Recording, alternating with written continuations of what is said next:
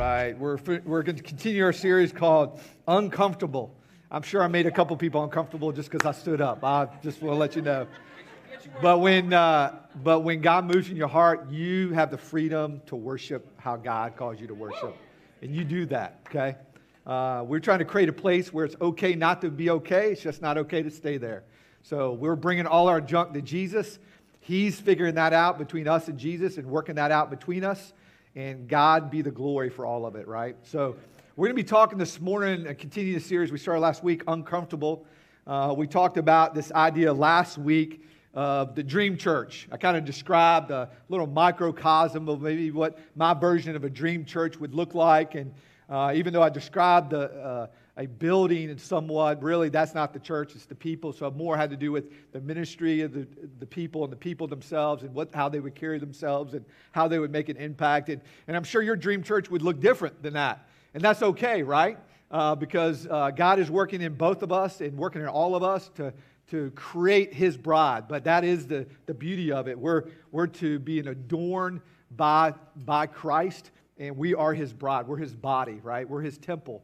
And so this is what God's called us to do. So we talked about this idea that it's not about our preferences, but it's about knowing God, and it's about growing in a relationship with Him. And it's this idea that this uncomfortable awkwardness that happens both in our faith and in the church is a part of what God's doing to make us more like Jesus. And man, thank you so much for singing that song this morning. That was a personal request of mine because that song, I don't know what it is about it. It just moves me. And I know I need that every day. I need a lot more like Jesus and a lot less like me. And I hope you're in that same boat because we're all broken. But we talked about this idea last week that when we make our preferences sacred, that's where danger happens, right? And so what happens is many times in churches, we take things that are just preferences, things we prefer, and we make those sacred. And that derails a church. That derails our faith. And so we've got to be careful that we don't make our preferences sacred. And we also talked about this idea that anytime our preferences aren't happening, it feels uncomfortable, right? It feels awkward. And so, but God uses all that to change us. In fact, I'll give you a great example right now. Just cross your arms, right? Cross your arms. And unless you're ambidextrous or just a weird person, when you change it the other way, do it the other way. Does not feel awkward? It does, doesn't it? It's like, ooh, okay, right? So the reality is God uses that uncomfortableness to create change in us. And we talked about what that looks like a little bit about uncomfortable faith and then uncomfortable church. And so we're going to kind of continue with that idea, but we're really going to focus on this idea of uncomfortable faith. And so I want to throw out the big idea this morning. If you're taking notes, by the way, if you don't have something to take notes, we have pens and we have paper journals in the back. They have spots for them. Ladysmith, you're welcome to go grab one and get it. I don't care. You can do it now. And go grab them because I know that you will remember 80% of that, what you write down. It's not that my sermons are that great. It's that we're teaching God's Word, and God's Word's that great, right? So make sure you're doing that and reading through. And, of course, we do sermon-based small groups, which means basically we take these ideas that we're talking about out of Scripture, and then we share and discuss those things and just kind of, if you will, mill them over, or maybe kind of, if you imagine hot water and a tea bag coming together, it makes tea, it's something different, and it creates and stirs in us, steeps in us difference in our life. And so that's what we do in small groups, and it's a great opportunity to both build community and grow in God's Word. I want to share the big idea this morning, and this is how it goes. We should expect uncomfortableness because the crucifixion and what Jesus did on the cross is at the very center of our faith. It's at the very center of our faith. Jesus came not just to be born in a manger, not just to heal people here on earth, not just to be a great teacher and a prophet and a priest, but to be the wounded victor, to be the perfect lamb who takes away the sins of the world. He came to die on a cross for me and for you. And to take away that cross is to take away the gospel.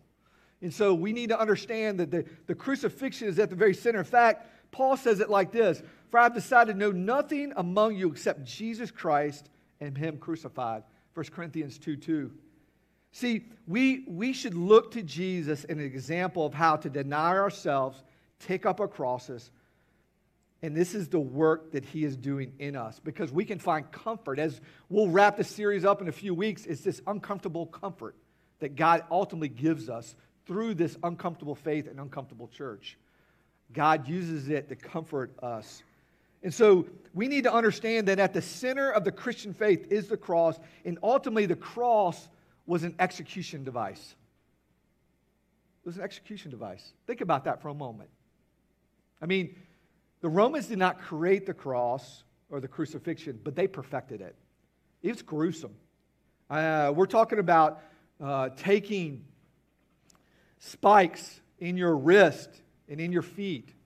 Even before that, we're talking about being beaten and whipped with a cat of nine tails, where they have little bones and glass and rock and stone in it, where it would rip the sides of Jesus and be pulled off and just fillet his back open. We can't imagine if anyone's seen the Passion of Christ. I think that definitely scratches the surface, but I think it was even more gruesome than that. A man, his beard plucked out, thorns put on his head. And listen, he didn't just do that to do that. That was our sin that put him on the cross. It was the wrath of God in rebellion, because we're not born into the family of God. We're born in rebellion through God. We have to be born again into his family. He explained that over and over when he was here on earth. And so this idea that he took the punishment on the cross for me and for you. He bore it.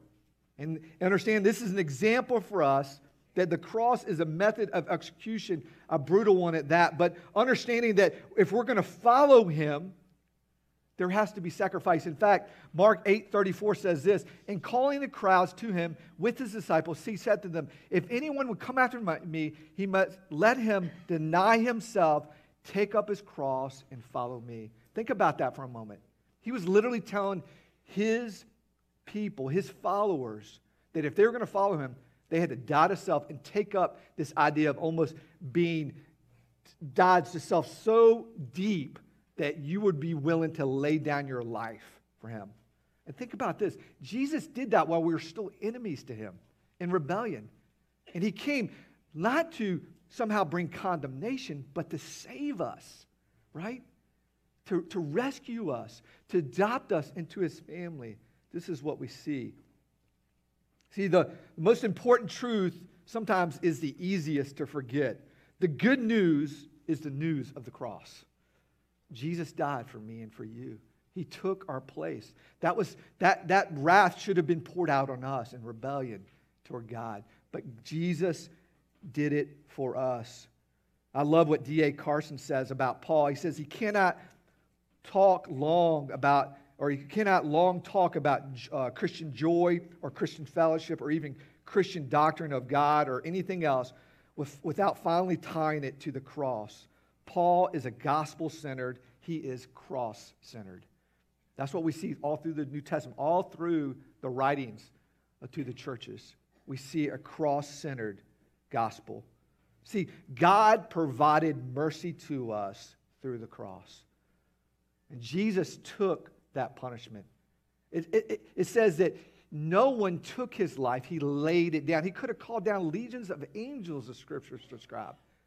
But he knew he came for the purpose of to do the will of the Father. And that is to provide a bridge, a way back to the Father, to have a relationship with him. See, what happens many times is when we don't have a cross-centered life, these are some of the things that begin to happen to us.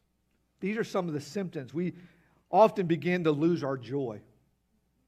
We begin to lose our focus. We're inconsistent in growing and maturing spiritually. Our love for God begins to lack the passion that it once had. We're always looking for a new technique or a new experiment or some type of new truth that will somehow put all the pieces together for our faith. But the reality is this: when we begin to learn to live a cross-centered life, these are the things we begin to happen for us. One, we begin to break free from the joy-robbing legalism thinking and living. See, many times people think when we live a cross-centered life that it's all about the things of the flesh, and that's true.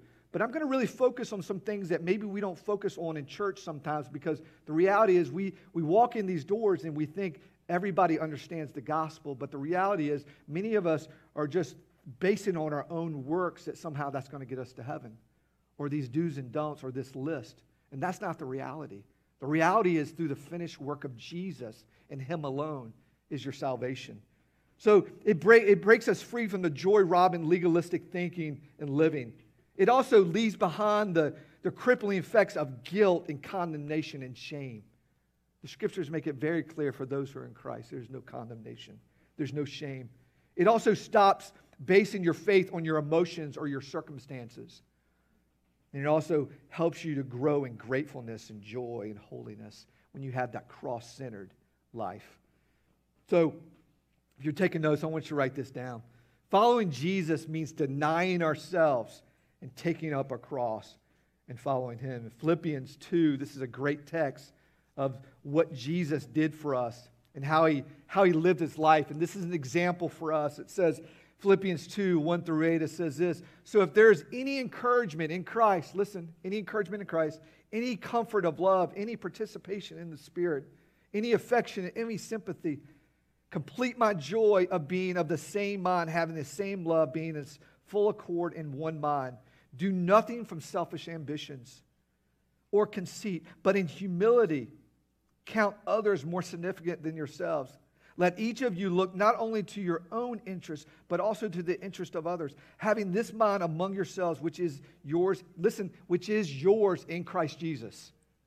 Do you hear that? This is the gift. With salvation, you get the mind of Christ. You get His Spirit. You have the ability now to walk in Him. This mind in Christ, who, though He was in the form of God, did not count equality with God a thing to be grasped, but emptied Himself by taking the form of a servant, being born in the likeness of men. Listen, this is what example that Jesus has for us, that we need to deny ourselves and pick up our cross and follow Him. So let me ask you this question: what defines you? Or who defines you? Is it the gospel? Is it the work of Jesus? Is it the cross that defines you? See, taking up your cross may require us giving up our autonomy, our consumer mindset, our pride, our power, our cultural respectability, even our health, wealth, and comfort. But the reality is, who defines you? Jesus doesn't say that we may take up a cross. He says we must take up our cross. What defines you? Who defines you? See, this is the reality. When we allow our hearts to drift from a cross-centered life, these are three tendencies that we find ourselves falling into. The first one is this idea of legalism. You say, well that doesn't make sense. Absolutely makes sense. You look at the Pharisees and Sadducees, all the religious leaders. In fact, every time Jesus rebuked anyone, it was always in the religious sect. It was not the common person. It was not if you will, the Gentile, was not the person who knew that they were sinners. It was the ones who thought they had their act together, right? And so this idea of legalism is really basing our relationship with God on, listen, our performance, our checklist. And it could be the list that we make up in church. It could be the list that you made up in your mind. And by the way, you don't have to be religious to be legalistic. Do you realize that? You could be just based on morality or your own code of ethics, right? I hear people all the time that are atheists, but they talk about being moral, right? Why do you need morality if you're an atheist? You have no one to answer to, right? So understanding when we talk about these are tendencies. The other one is this idea of condemnation. It's being more focused on our sin than on God's grace. It's this idea that we play this victim. We say, woe is me. God can never forgive me. Whatever I've done is too big to be forgiven, too big to be covered by the blood. That's a lie. Let me tell you something. The drop of blood of Jesus covers all your sins. The perfect Lamb who takes away the sins of the world. There is not one person who has gone too far from the grace of God. The third area we fall into this is subjectivism. basing our view of God, listen, on our changing feelings and emotions. I want you to think about this for a moment. All three of them are narcissistic in nature. Because every one of them puts us back at the center of our universe. It puts us back on the throne. Wow, one, legalism, we got to add to what Jesus did, right? It's not quite enough. Condemnation is, oh, well, my sin's too big, so I'm bigger than God, right? Or even the subjectivism, this idea that, oh, my emotions come and go, and circumstances, or God can't forgive me, right? It's, again, all about putting us at the center. We need to step down off the throne and allow Jesus to be on the throne. That's what it means to follow Jesus. See, Galatians 6:14 says this, but far be it from me to boast, listen, except in the cross of the Lord Jesus Christ, by which the world has been crucified to me and I to the world. Paul says, listen, it doesn't matter if I got something to brag about or I have nothing to brag about. Either way, it doesn't matter. It's all about the cross of Christ. It's about Jesus. It's about the gospel, not about me. And that's what we need to remember. See, legalism is seeking to achieve forgiveness from God and acceptance by God through obedience to God. It doesn't work like that. We're saved by grace through faith. It's not of ourselves. It's the gift of God that no one can boast. That is the gospel.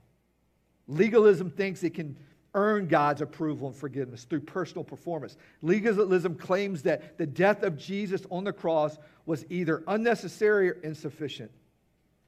Let me ask you something. Are you a plate spinner?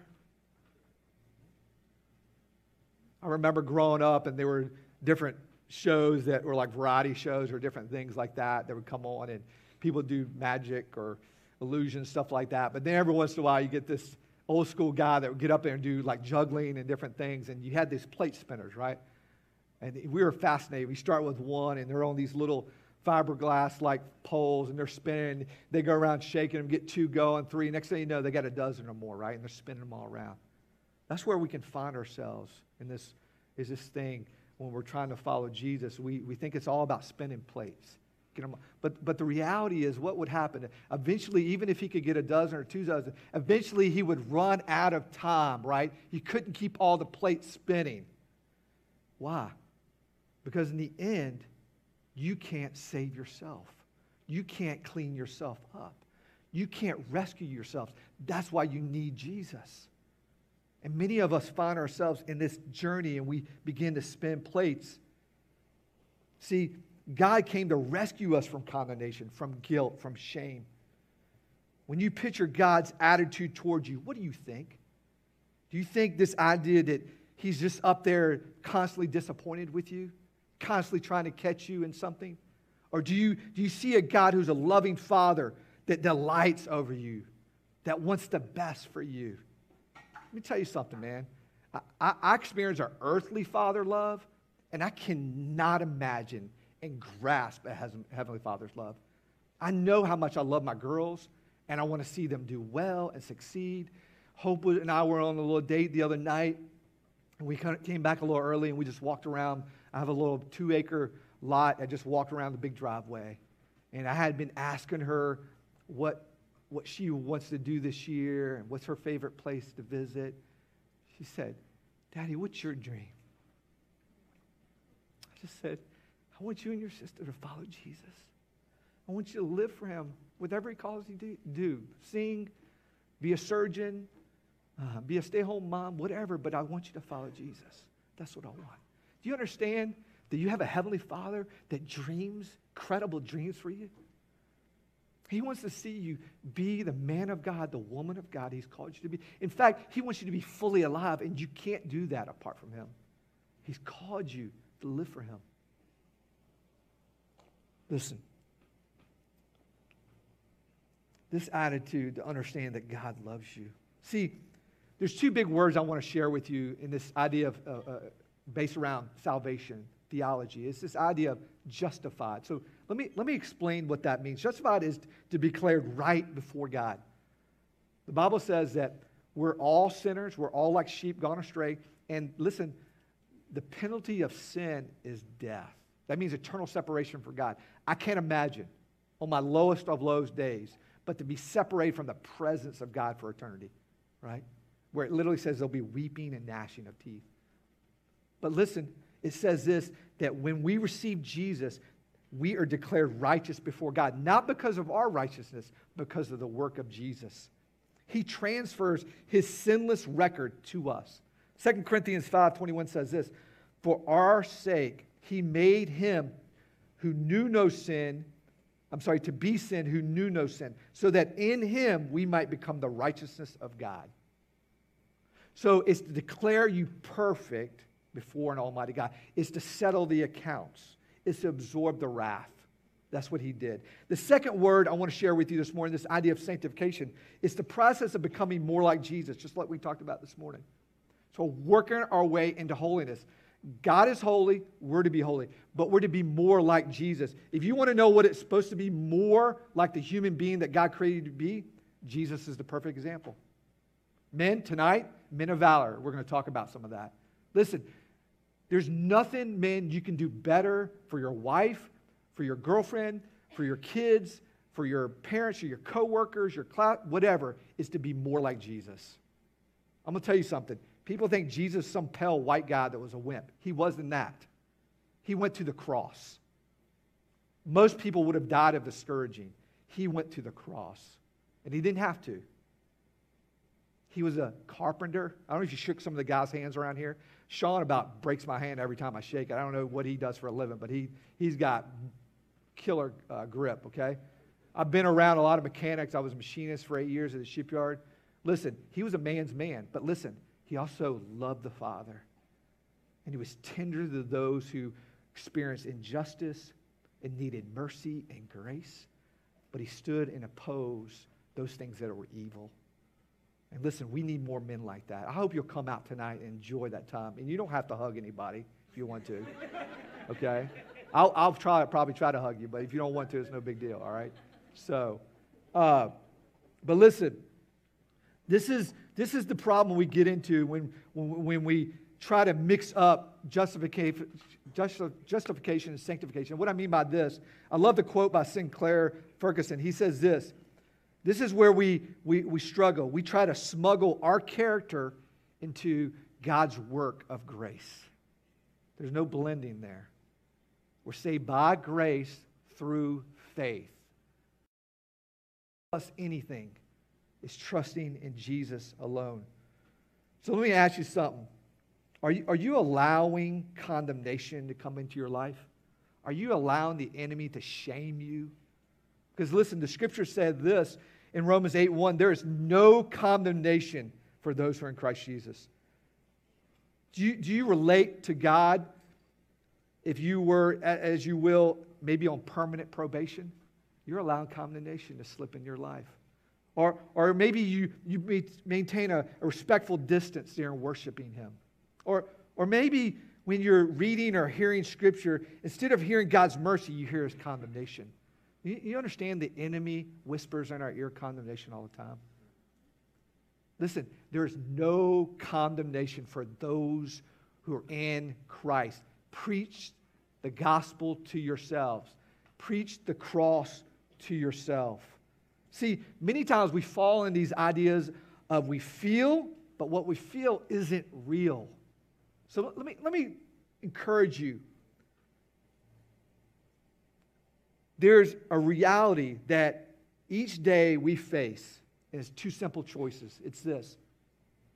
Either we can listen to ourselves and our constantly changing feelings and circumstances, or we can talk to ourselves about the unchanging truth of who God is and what He accomplished for us at the cross. I'll never forget, Michelle and I were dating when we were at Liberty.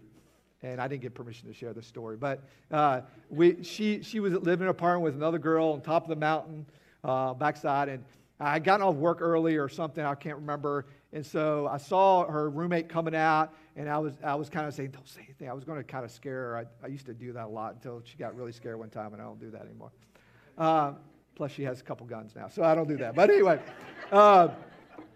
you ever hear I got shot? It was my fault. All right. So... But I hear her talking to somebody, and I'm like, what is going on? Then she kind of started talking about it. It was like she was talking to maybe a friend, and then almost like I thought it was a guy. And I was like, what the world? I said, who's in here, right? Didn't realize she was actually talking out loud to herself, and she was reinforcing whatever, I don't know, but she does that occasionally. And what I'm saying is we should talk to ourselves, okay? We should. Let me tell you what I mean by that. Listen. The cross-centered life starts with biblical thinking. And this is where we find ourselves in. The reason we listen to ourselves because we're not listening to the voice of God and the Word of God. But we need to speak the truth of the Word of God and the gospel and the cross over our life. Let me share with you. If we're going to live biblically, we need to live that out and speak it over ourselves. We allow our feelings to guide our thinking, but this should be reserved for God's Word.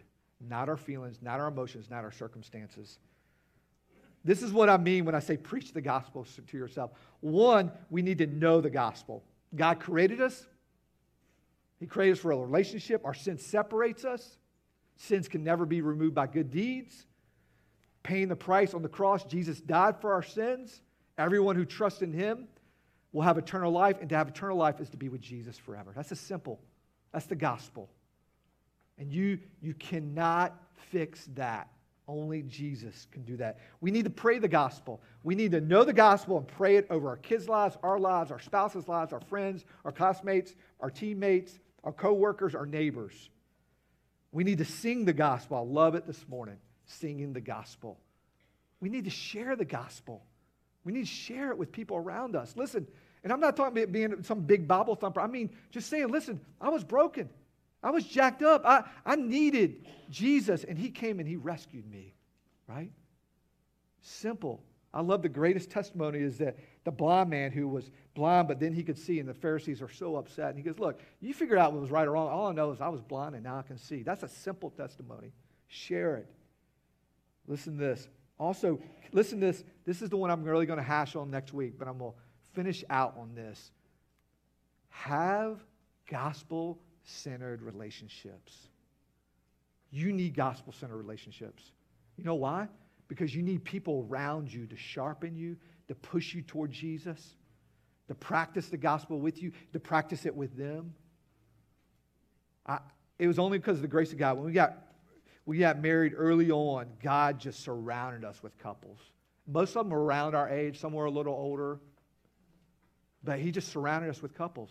And you know what we learned? We learned with those couples that this is what we could do. We had couples that would push us toward Jesus, always encourage reconciliation and forgiveness, right? And to have a short memory about that. And to love each other through the gospel. And I'm telling you, that was the grace of God. That's what kept us together for all these years, is practicing the gospel. So I want to encourage you this morning with this big question. Are you living a cross-centered life? Are you living a cross-centered life? Is Jesus and His crucifixion at the center of your life? Listen, He didn't just die. He rose again on the third day, defeating death in the grave and giving us hope of eternal life. But understanding that we have to die to self and live for Jesus. Understanding that we have to walk by grace through faith, not of ourselves. This understanding that we have to live out the gospel with ourselves and with others. Will you stand? You say, Pastor Rick, you're here this morning. You say, that's great. That sounds great, but I don't know how to begin that relationship. How do I begin? The Bible makes it very clear that if you confess with your mouth and believe in your heart that God raised Him dead, you will be saved. It's a matter of believing and confessing. Those things that you really, truly believe, you live out, don't you? It's a testimony this morning. Those things you really believe in, you walk by faith. And you live out. Would you come today? Would you give your life to Christ? Would you begin that cross-centered life? Listen, you can put all kinds of stuff. Mostly we end up putting ourselves on the throne. But you can try to put whatever you want, but the reality is only made for Jesus. He should be the king of your heart. Let's pray. Father, thank you so much for this morning. Thank you for your word. And God, I pray if there's anyone here this morning that doesn't know you, God, that they would make their way down the front, talk to some of these couples or individual, or maybe find me or one of our other men or women around and talk to them that they want to begin a relationship. And again, it's just as easy as the fact that you have to put faith in the finished work of Jesus. Not that what he did was easy, but the fact that it's by grace through faith. It's nothing we earn. God, if we're here this morning, we know you, but we've slipped into this subjectivism and based on our emotions or legalism, or God, that we somehow are fallen under condemnation, even though we've repented, we still believe the lie, the enemy, that we're not forgiven. God, I just pray that you would break us free and allow us to live by your grace in the work of Jesus on the cross.